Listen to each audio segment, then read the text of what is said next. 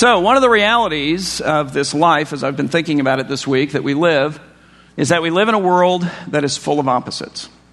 And not only that, we live in a world in which we come to understand things oftentimes in terms of the opposite. I'll give you an example. We know, we understand, we appreciate the value, for example, of physical light. Why? Because we know what it is to stumble around in the dark, don't we?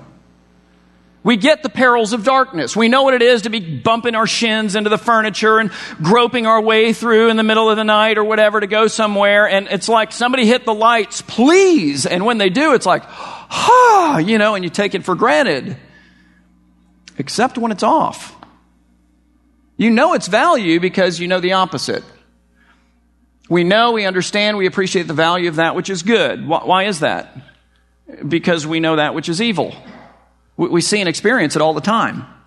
Every time we turn on our television set, we see that which is evil. Even in a world that doesn't agree that evil exists, all the world rises up and goes, yeah, well, but that's evil. It does exist. And it exists out there, and it exists in here, and it exists in here. We've been victimized by it, and we have victimized ourselves and others with it. And in contradistinction to that, we look at the good, and the good looks so much greater, does it not? We know beauty because we know ugliness. We know virtue because we know vice and are shackled by it, and on and on and on and on the list goes. We live in a world full of opposites, and in which we come to understand things oftentimes by means of their opposite. And God created this world. And He ordained that way of learning. And so that it's not uncommon when, we come to God's Word as we did last week, and we see God coming to us with two different opposites, typically in two different characters in the same story. And He's coming to us with these two different opposites so that we might appreciate the one that He's promoting, and we might try to get rid of the one that He's demoting. In other words, He's coming to us with these opposites, and He's saying, hey, here's what I want to engender in your heart, in your life. This is what I want by my Spirit, in accordance with my Word, and in community with my people, to see you grow in as you're diminishing in this over here. And last week, as we continued our study of these books of 1 and 2 Samuel, we came to 2 Samuel chapter 6, and God did exactly that. He came to us with pride, which He's demoting, and humility that He's promoting. And He did it ironically. So, for example, He came to us with the character of David.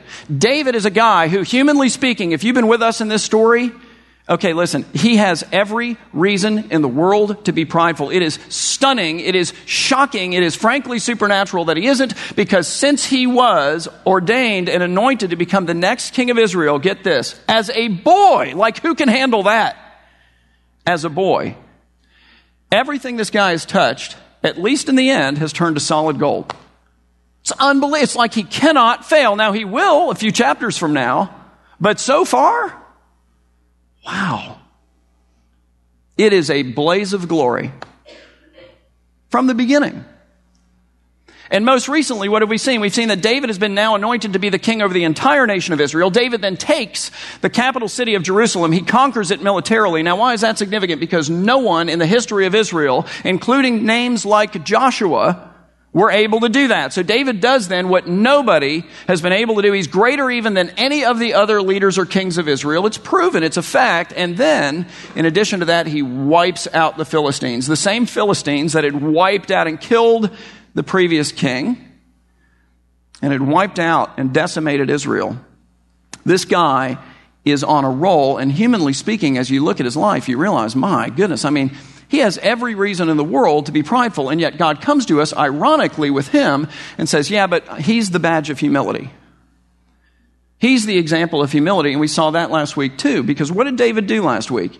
He went and he took the Ark of God, which is what? God's earthly throne, and with a celebration that encompassed the entirety of the nation, he brought it up into the city of David, into his new capital city. And why did he do that? He did it to send a message that whereas he may be the human king, okay, Israel has a divine king.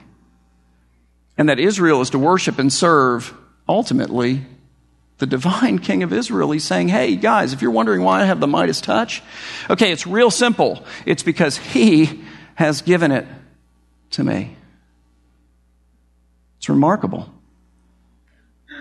Now, when you're studying through the Bible and you're learning about these things, Do you ever stop and go, hey, by the way, if I have the Midas touch, it's because he has given it to me. Because that's true for you too. It really is. I mean, if you are financially successful, let me explain to you just kind of in a nutshell real quick why. Because God has made you so. That's it. You're like, no, I worked hard for that. I studied hard for that. I stayed up later than everybody else. I've been taking more risks than everyone else. I've been, doing this and doing that. I'm not going to lie, Tom. I'm a little brighter than, most folks, and I have more talent, and I'm extraordinary. And just stop for a second. Where did all that come from? Where? From whom? Who gives you every breath that you take? Who gives you every beat of your heart?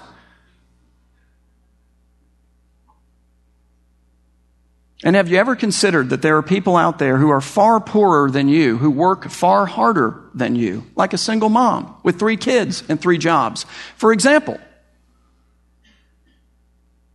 And there are people far poorer than you who will remain so, that are brighter, that are more gifted, that are more talented, that are more capable. It's all grace, guys. It really is. So don't let it make you prideful is the point. David didn't. Let it make you humble as you really let that settle into your heart. If you have a great marriage, okay, don't let that make you prideful. If you have wonderful kids, like everybody rises up and goes, man, your kids are like amazing. Don't go, yes, they are. Seriously. Look into your own heart and evaluate yourself honestly. Listen, you know this, and God knows this. You don't deserve it. You're not the manufacturer of it. That's not to say you don't have a role or you're unimportant. That's not the point. The point is that it's all grace. It's the work of God in you. It's the work of God in them. If you have a great name, let me tell you, you're going to see in this story we look at today, who makes, that's the word, I will make for you a great name. It's something made and manufactured, and not by me, and not by you, and not by the media, and not by our peer group, and it's made and fashioned by the Lord, and it is given to you as a gift. It is altogether and entirely grace, and it ought to make all of us humble, and it ought to drive all of us to worship. That's what it did for David last week. That's the second badge of humility that we saw. So as he's bringing the ark of the Lord up into the city of David, what was he doing? Well, according to his wife at least, he was acting the fool, was he not? In front of everyone whose opinion could have possibly mattered to him in the world. He's the brand new king. This is a politically sensitive moment. He dances before the Lord with all of his might, violating, I think we have to say, the standards of modesty of his day, which were pretty significant. But you get the point in his dancing, in his leaping, in his jumping, in his shouting. He debases himself. He worships the Lord as if no one but the Lord is present. How do you worship him? No matter how it is that he may call you to express it. It's humility. It's remarkable. So anyway, then last week in David, we get this picture, ironically, of humility because, well, he had every reason to be proud, but he recognized that since it's all grace, it's all of God, it's all a gift, it made him humble. See, God's promoting that. But then in Michal, David's wife, who ironically had every reason in the world to be humble, if you think about it, we saw the picture of pridefulness. As she condescends, she looks down upon David, not just physically, but in her heart. And she's humiliated by his worship. And what did the Lord do? It's how the story closed. He brought her low in judgment. So then what will God do now for David? If he brings the proud low, he exalts the humble. And he teaches us, and we'll see this in the story, that we have a humble king. Our God is a humble God. We're going to see an example of that, an illustration of it in the story today. We have a humble king in Jesus, and here's what Jesus does. He exalts his humble servants. And he doesn't hide that reality from us. He champions it. He says as much in Matthew 23, Verses 11 and 12, he says, the greatest among you shall be your what? Because whatever the answer is, it's like the road to greatness. There's a place called greatness. I think we'd all be interested in getting there. Okay, there's a road, it has a name, and it's not self-effort. It's just not. The greatest among you shall be your ruler, governor, president. Look, you may end up holding one of those titles. But the greatest among you, it's an upside-down economy, the economy of God. The greatest among you shall be your servant. There it is. That's the emblem of humility. So the greatest among you shall be your servant. Whoever exalts himself in this life will make the papers, maybe. That's the ethic of the world. Exalt yourself, exalt yourself, exalt yourself, exalt yourself, exalt yourself. It's a competition. It's a dog-eat-dog world. Look out for number one, don't step in number two. You know the deal. All the axioms. The ethic is pervasive. It's in here and out there. And God's trying to remove it from in here. That's the point. He's coming to us with a different ethic, an ethic from another world, and an ethic that values that other world and what will happen in that other world more than it does this world. And he's saying, live here so as to be great there, and sometimes even great here as God may ordain it. The greatest among you shall be your servant. Whoever exalts himself in this life will be humbled. Not might be, probably will be. I think there's a good chance that they're going to... Whoever exalts himself in this life will be humbled, either in this life or in the next, and sometimes in both.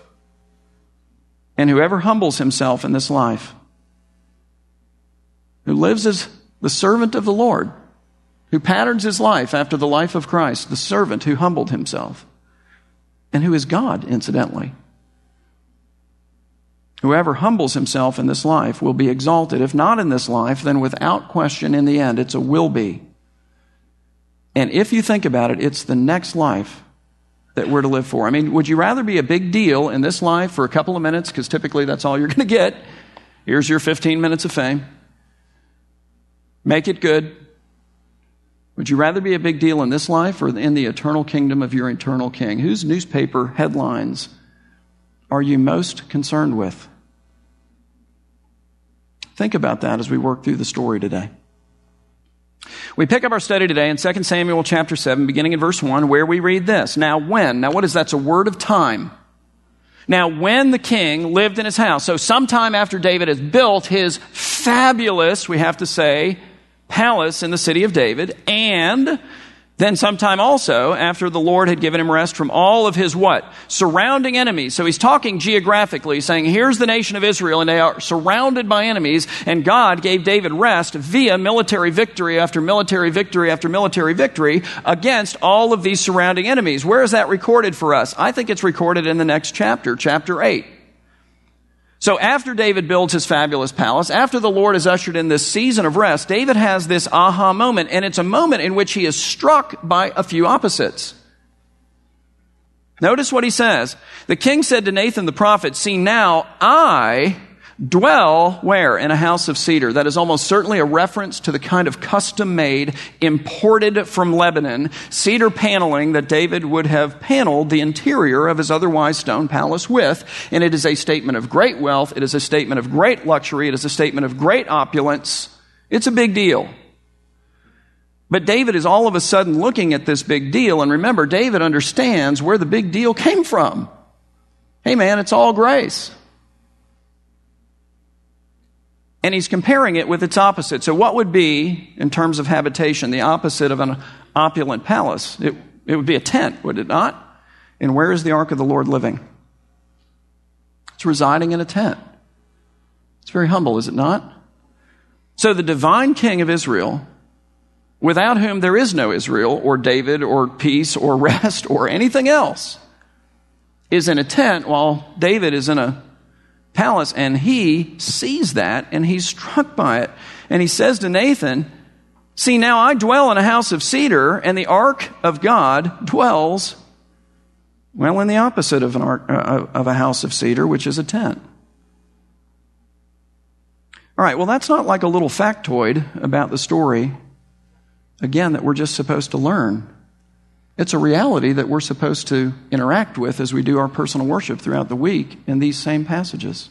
Like we're supposed to get to something like that and think to ourselves, hey, have I ever had a moment like that where I kind of looked at, okay, here, God has given all of it to me, right? So like, here's what I'm doing with it for me, and then here's what I'm doing with it for God, and like David, I am stricken in my conscience.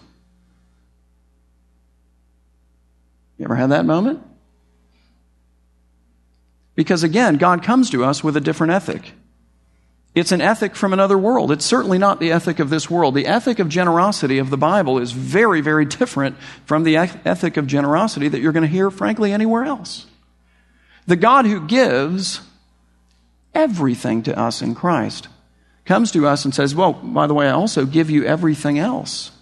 And here's the problem. Your soul pridefully can attach to it so very easily. And you can begin to think that, I earned this, I deserved this, and hey, God, thank you very much, but this all belongs to me. And how does that then show up? Well, if the Spirit is operating in your heart in a moment like this, it shows up with you going, wow, there's a big disparity here between what God calls me to do in worship with this and what I'm doing.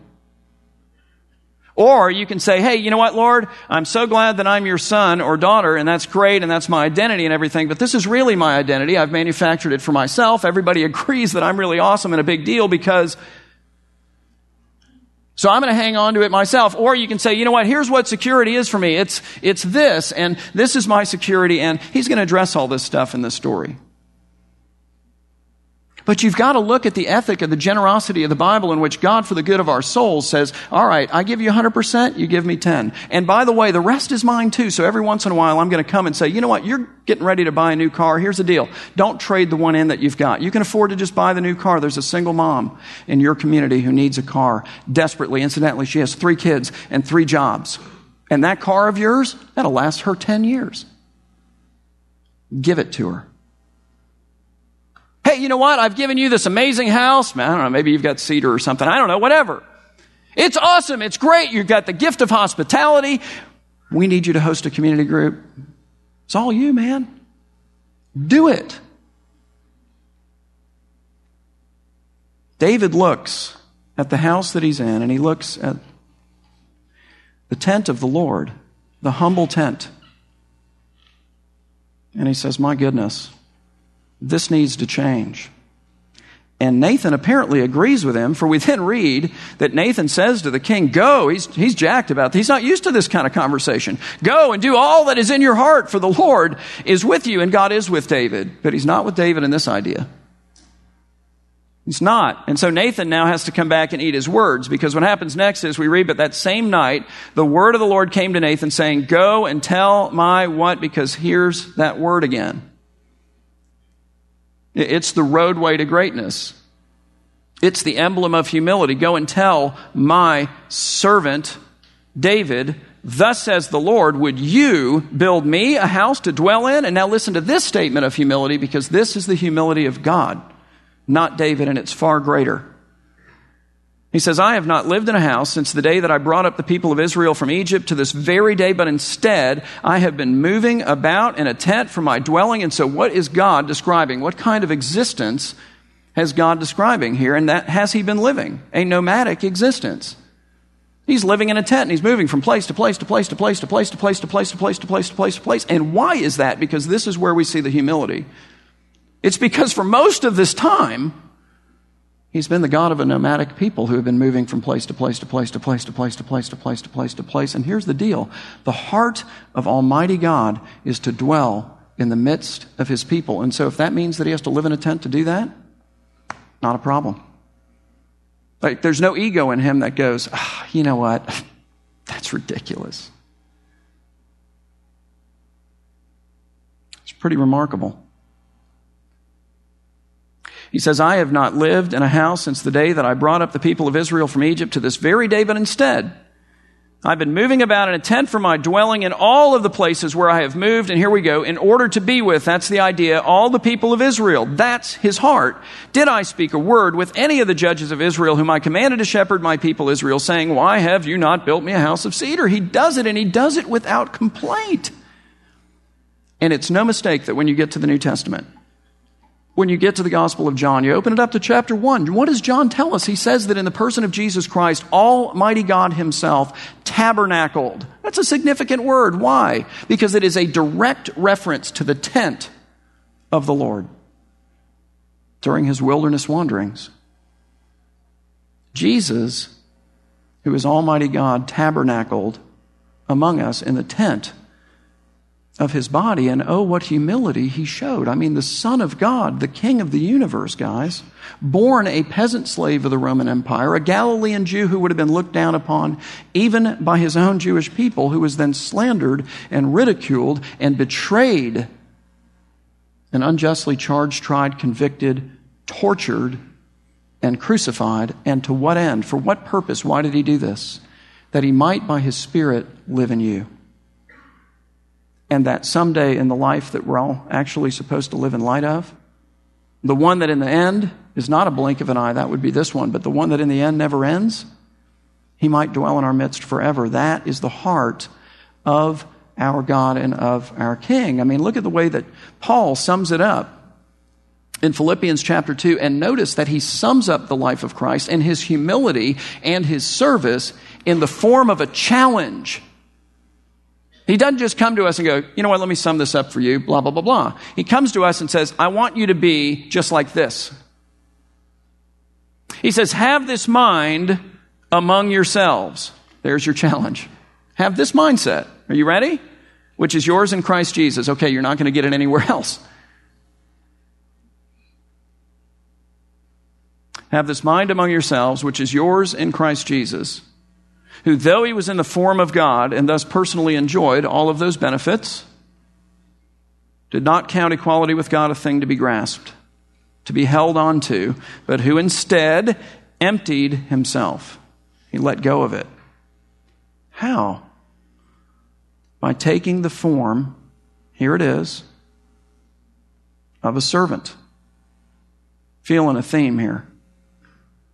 Being born in the likeness of men and being found in human form, he, humbled himself by becoming obedient to the point of death, even death on a cross. And what does God do for the humble? He exalts them. Therefore, Paul says, God has highly exalted Jesus and bestowed on him the name that is above every name, so that at the name of Jesus every knee should bow in heaven and on earth and under the earth. In every realm is the idea, and every tongue confess that Jesus Christ is Lord, to the glory of God the Father. Guys, we have a humble king, and he exalts his humble servants, which is what he does for David now. So in verse 8, the Lord says to David, now therefore, or to Nathan, now therefore, thus you, Nathan, shall say to my servant, there it is again, David, thus says the Lord of hosts, I took you from the pasture, from following the sheep. Do you remember that? That you should be prince over all my people Israel. What has he taken you from? Because it's all grace. It's remarkable. And I have been with you wherever you went. That struck me. And I say that because, man, for weeks and weeks, we studied through what amounted to maybe a decade worth of the life of David, in which he tried to eke out an existence in the wilderness, in which he was literally fleeing for his life with his band of not-so-merry men, racing from King Saul, who had a superior force and was ever trying to put them all to death. Despairing times, difficult times, lonely times. Read the Psalms. This man knows what that's like. Times where I'm sure he wondered if God was with him. Maybe you wonder that at times. Seems to be in those moments that we wonder it most profoundly. What is the Lord saying? I have been with you wherever you went, and whether you realized it or not. And what did David learn, incidentally, in those seasons? Humility. Humble dependence on God, who, if he didn't come through, it was a life and death thing. I have been with you wherever you went, and I've cut off all of your enemies from before you, and I will make for you something that I alone can make, which is a great name. like the name of the great ones of the earth, which is the same promise that he made to Abraham, and Abraham too was called the servant of the Lord. It's unusual, actually, in the Bible. Abraham, Moses, Joshua, David, and the servant of the Lord who is spoken of as the suffering servant in Isaiah. Who else? Something. I will make a great name for you. And you have to admit that he did. He has he not? I mean, think about the reality that, David governed over a kingdom, yes, and it's Israel, yes, and we're all impressed with that until you actually go there. It's not that big. It's really not. It's not that glorious in the way that maybe the world would describe glory. There were kings with far greater names in David's day. There were kings with far greater empires in David's day. Much bigger tracts of land, far more soldiers and horses and wealth and all of the things that the world glorifies. There were kings who made the pages. David's like on page 50 or something, of the world headlines in those days. Okay, how many of those other kings can you name? And you'd have to admit, if you did, it would be kind of odd, right? Like we'd all go, wow, how did you know that? David we know, and not just us. Everyone, all over the world, there is a sense in which the greatness of a name can only truly come through attachment to the great God, the one of the greatest name, who is Christ. Consider even the New Testament. We see all of these different characters, all of these different kings in the reign of Caesar Augustus and so forth. We read about the Roman emperors and all of these people that, maybe we would know if we studied Roman history and all that stuff, but they're famous. Why? Because their stories are attached to Christ. Look, in the end, that's the only fame that will endure. Those of us whose stories are attached to Christ, whose stories are enfolded into what He's doing. Otherwise, we're flash in the pan, here today, gone tomorrow. Nobody remembers us. The tide rolls in and the tide rolls out, and like a bunch of sandcastles, it just wipes us out, and then the next generation is built. And the tide rolls in and the tide rolls out, and all those castles are gone, and then the next generation is built. An enduring name comes from attaching oneself to the only enduring one. And so God says to David, I will make for you something that only I can make, a great name like the name of the great ones of the earth, and I will appoint for my people Israel another Abrahamic promise, a place. And I'll plant them in the ground of this promised place, so that they may then dwell in their own place and what? Be disturbed no more, and violent men shall afflict them no more, as formerly from the time that I appointed judges over my people Israel. And so then where does security come from? It's from the Lord.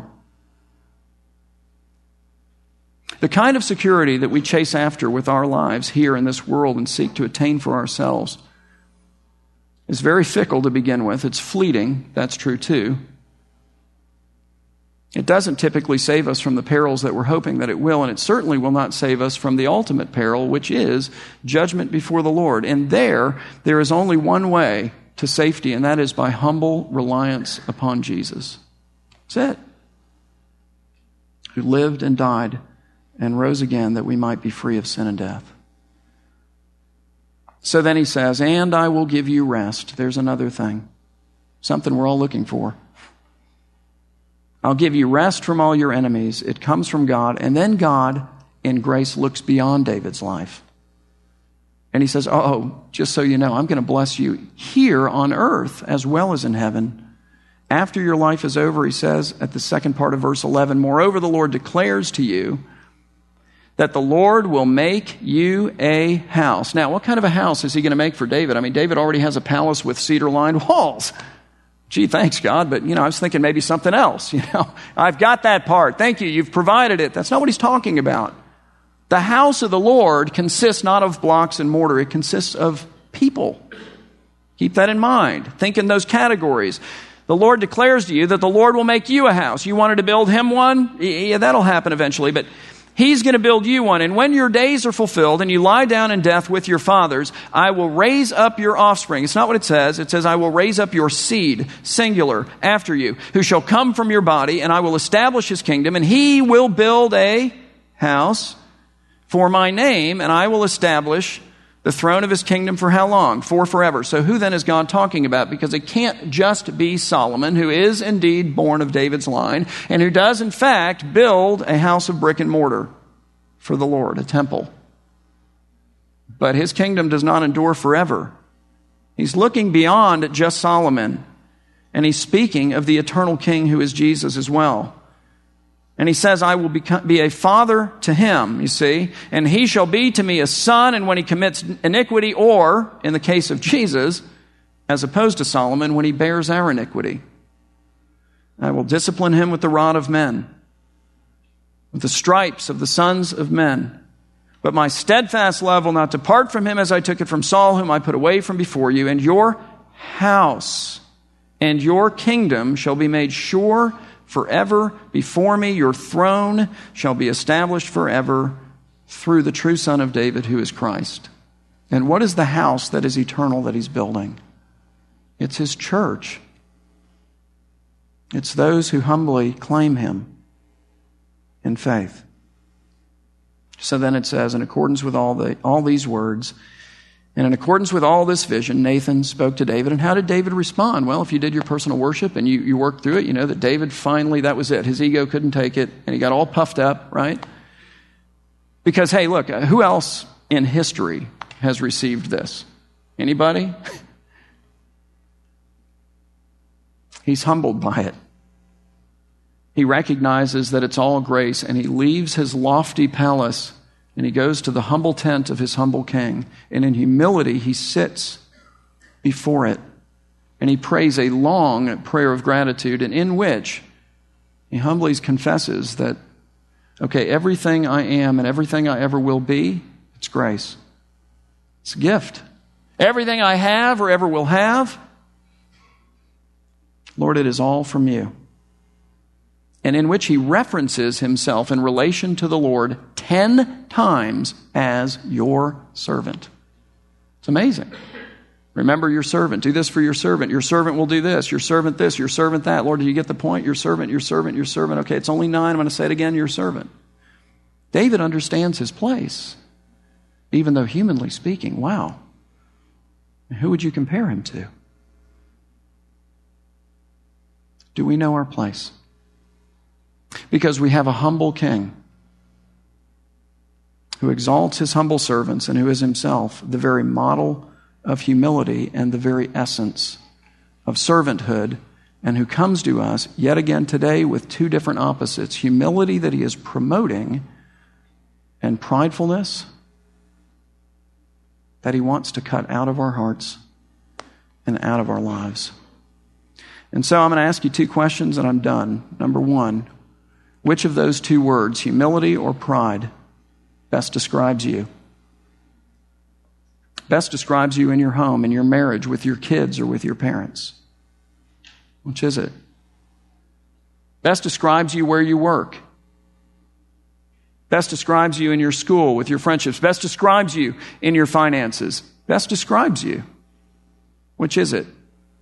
And then secondly, what is it about your life that makes you proud, that in reality ought to make you humble?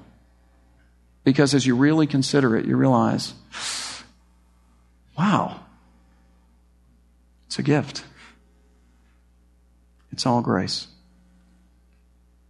So work that over, okay? Let's pray. Father, we thank you ultimately for the gift of Jesus, in whom we find all things. We thank you for the one who loved, for the one who gave, for the humble God who came into our existence and humbled himself that he might dwell with us.